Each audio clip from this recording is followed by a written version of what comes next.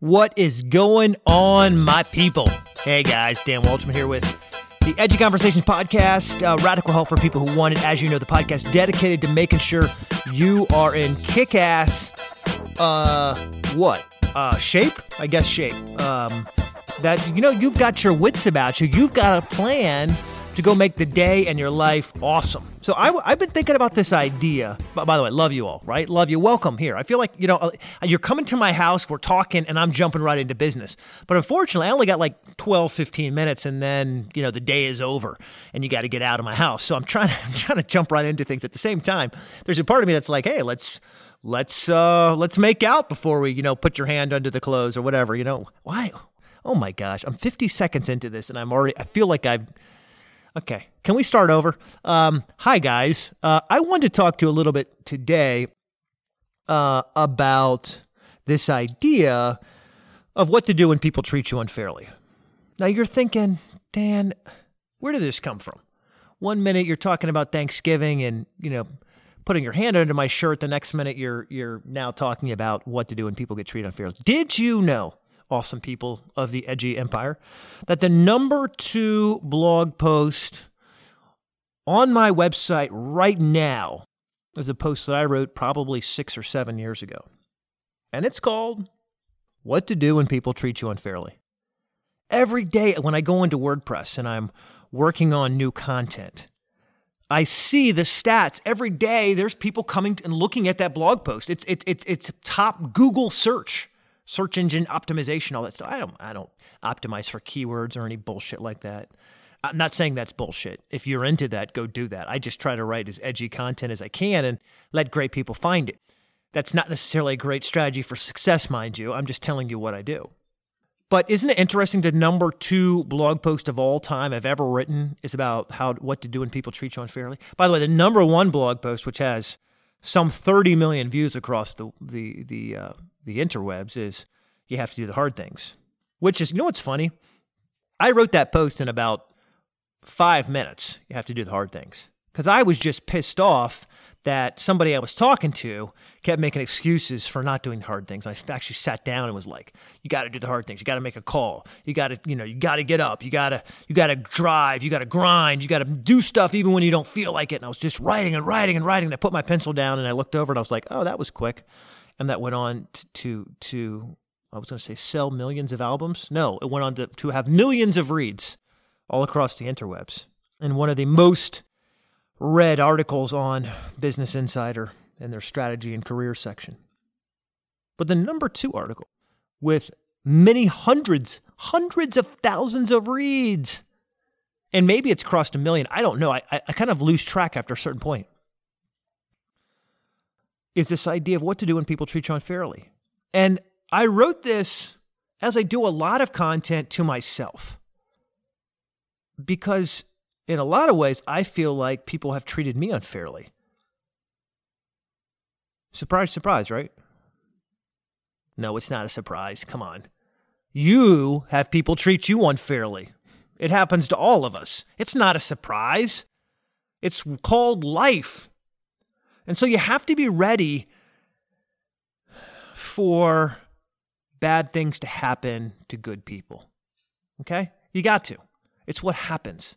Almost every day, I receive emails or calls from amazing people in the community or clients who are just wrestling with what to do. And when I ask for the backstory, I'm shocked at the ridiculousness that's happened. Now, for example, I have a friend of mine who is the president of a multi-billion-dollar company, the president of a division of a multi-billion-dollar company, really, really big company, a company you would know, really, really know. Logos everywhere. And this person hired a very high-level executive and found out that person was stealing money, right? Stealing money from the company.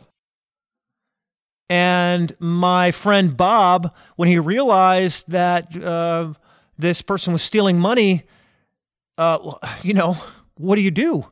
Imagine you bring in a highly prized executive and you find out that someone's stealing money. I mean, and not simple things like, hey, I inflated my expense report, but like, I'm off by a couple $100,000. Ooh. You really don't have many choices. And so let that person go. By the way, I don't want to get too far off the topic here, but if you don't make that decision, let's say you just go, hey, look, I'm sorry, you're sorry, let's just forget about it and go. You're making a big mistake because you're setting yourself up for failure.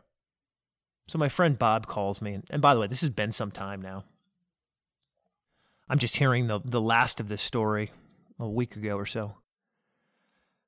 But my friend Bob, who calls me, he's like, what do I do? I'm like, well, you got to let that person go. There's just no question about it. You've got to let that person go. No, it's just not.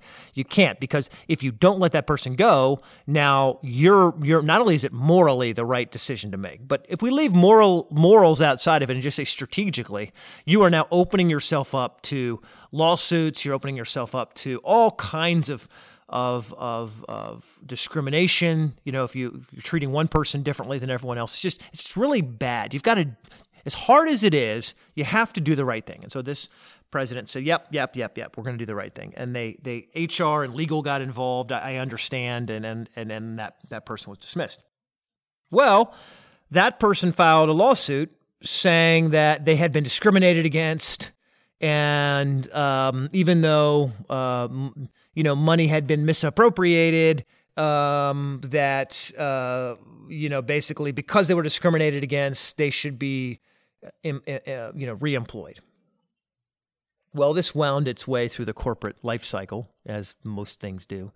And all of a sudden, my friend Bob finds himself in the middle of this mess. And he's in trouble. He's in trouble because he fired someone who did something wrong. Would it surprise you to say if I told you that my friend Bob was almost fired from his job? Almost. Because of the mess this created? He did the right thing. He did absolutely the right thing. But because now the company was getting sued and internal counsel and outside lawyers were saying this is creating a mess, their idea was, let's hire this employee who stole money back into the company, and let's fire the person who made this decision so that we can make all of this go away. In other words, a multi-billion-dollar company said, instead of standing behind our leader who did the right thing, let's make all of this go away by just firing that person and rehiring the other person. Now, some of you are thinking, wow, that number one, that's unbelievable. I'm not even sure if that's accurate. Well, you're going to have to trust me when I tell you true story. Sadly, true story. But for some of you, you're just shaking your head because you work for companies and big companies like that, and you go, yep, I've seen that happen before. Perhaps you've been the subject of someone else's consequences. Someone else does the wrong thing. Let's say your boss makes a mistake and you're the one who gets fired for it. Or your boss's boss makes a mistake and your entire division gets canned. And you're up there busting your ass doing your thing. And again, what do you do when bad things happen to good people? Number one, let me challenge you on this. And by the way, just do the googly thing and you'll read the whole article. I'm not here to read you that article. But I think it really comes down to one thing. Never forget that you are the master of your destiny. You. Look yourself in the mirror. You are the master of your destiny. Listen, God has a divine purpose for your life and for your day. You are in control of your destiny. You have to believe that. I'm not here to argue about God or to make sure you are religious. Substitute God for divine being, karma, the cosmos, the universe, or yourself. I don't care. I believe in God. I'm not here to shove my beliefs on you. I'm just here to say, you have to believe that you are in control of your destiny. This is what I said to Bob when I reconnected and heard kind of the rest of the story, which unfortunately I can't tell you. The reality is, no matter what happens, you can choose to do the right thing. You can choose to do the cowardly thing. And you have to believe that doing the right thing, whatever that means, whatever that is at the time, you have to believe that that is worth it and that you, no matter what happens, are in control of your future. Look, my friend Bob makes about $2.2 million a year working for this company. That's right. Between stock earnings and bonuses and $800,000 or $900,000 salary, Bob makes good money, makes really good money. So when you start thinking about getting fired for something you didn't do, or being let go for a challenge that you had nothing to do with, something that didn't originate with you, it's easy to let fear and panic control you, kind of overwhelm you, make you think like, what am I going to do? And how will I manage? And what if this all doesn't come together? And I don't even know what to do and where to go and what's it going to be? My friends, when you truly believe that you control your destiny, you're still going to have fear. Look, it's impossible to live your life without fear. But what you'll realize is that fear doesn't control you. It doesn't stop you. It makes you scared. It'll scare the shit out of you. Anyone who says, I'm not afraid, is either a loser or high on crack, right? Because life's going to scare you. That's normal. It's natural. It's kind of your predatory instincts. You want to stay alive. You don't want to get eaten. I get it. I'm scared. The reality is that you have to take a step back and go, listen, I'm scared, but I'm not going to let somebody else steal my destiny from me. I'm not going to let someone steal my family and my dreams and my goals. No, sir. Yes, I may be scared, but I'm going to work. I'm going to war. I'm going to take my life back. I'm not letting you get in the way of where I want to be. And that's what makes you powerful. See, it's easy to let bad things make you bitter. But bitterness won't make you better. And you have to choose. Do you want to be angry or do you want to be awesome? Can I say that again, my people? You need to stand the fuck up right now and start stomping on a chair or throwing something down, right? Do you want to be angry or do you want to be awesome? Ask yourself that question. What is more important to you right now? And then answering this question of how do I respond when people treat me unfairly, you fill in the blanks. You know automatically. You know your feelings are going to get hurt. You're going to feel upset and frightened and angry and fearful and the opposite of courageous and the opposite of creative. But once those emotions have quieted, you have this feeling inside your soul that I've gotten myself here, I've achieved this much, I'm not letting something destroy the progress I've made so far. I'm not letting anything get in the way of me getting to where I want to be. That's an attitude of winning, an attitude of conquest, an attitude of invincibility. It's not saying you're perfect or you're flawless. It's not saying that you're not going to get hurt. My friend Bob, who is a very strong person, very strong. You've probably seen Bob's name in the Wall Street Journal before, by the way. Strong. But it's hard to have a conversation from somebody who's got a Wharton MBA, whose voice quivers when they talk about how unfairly they're being treated. Right?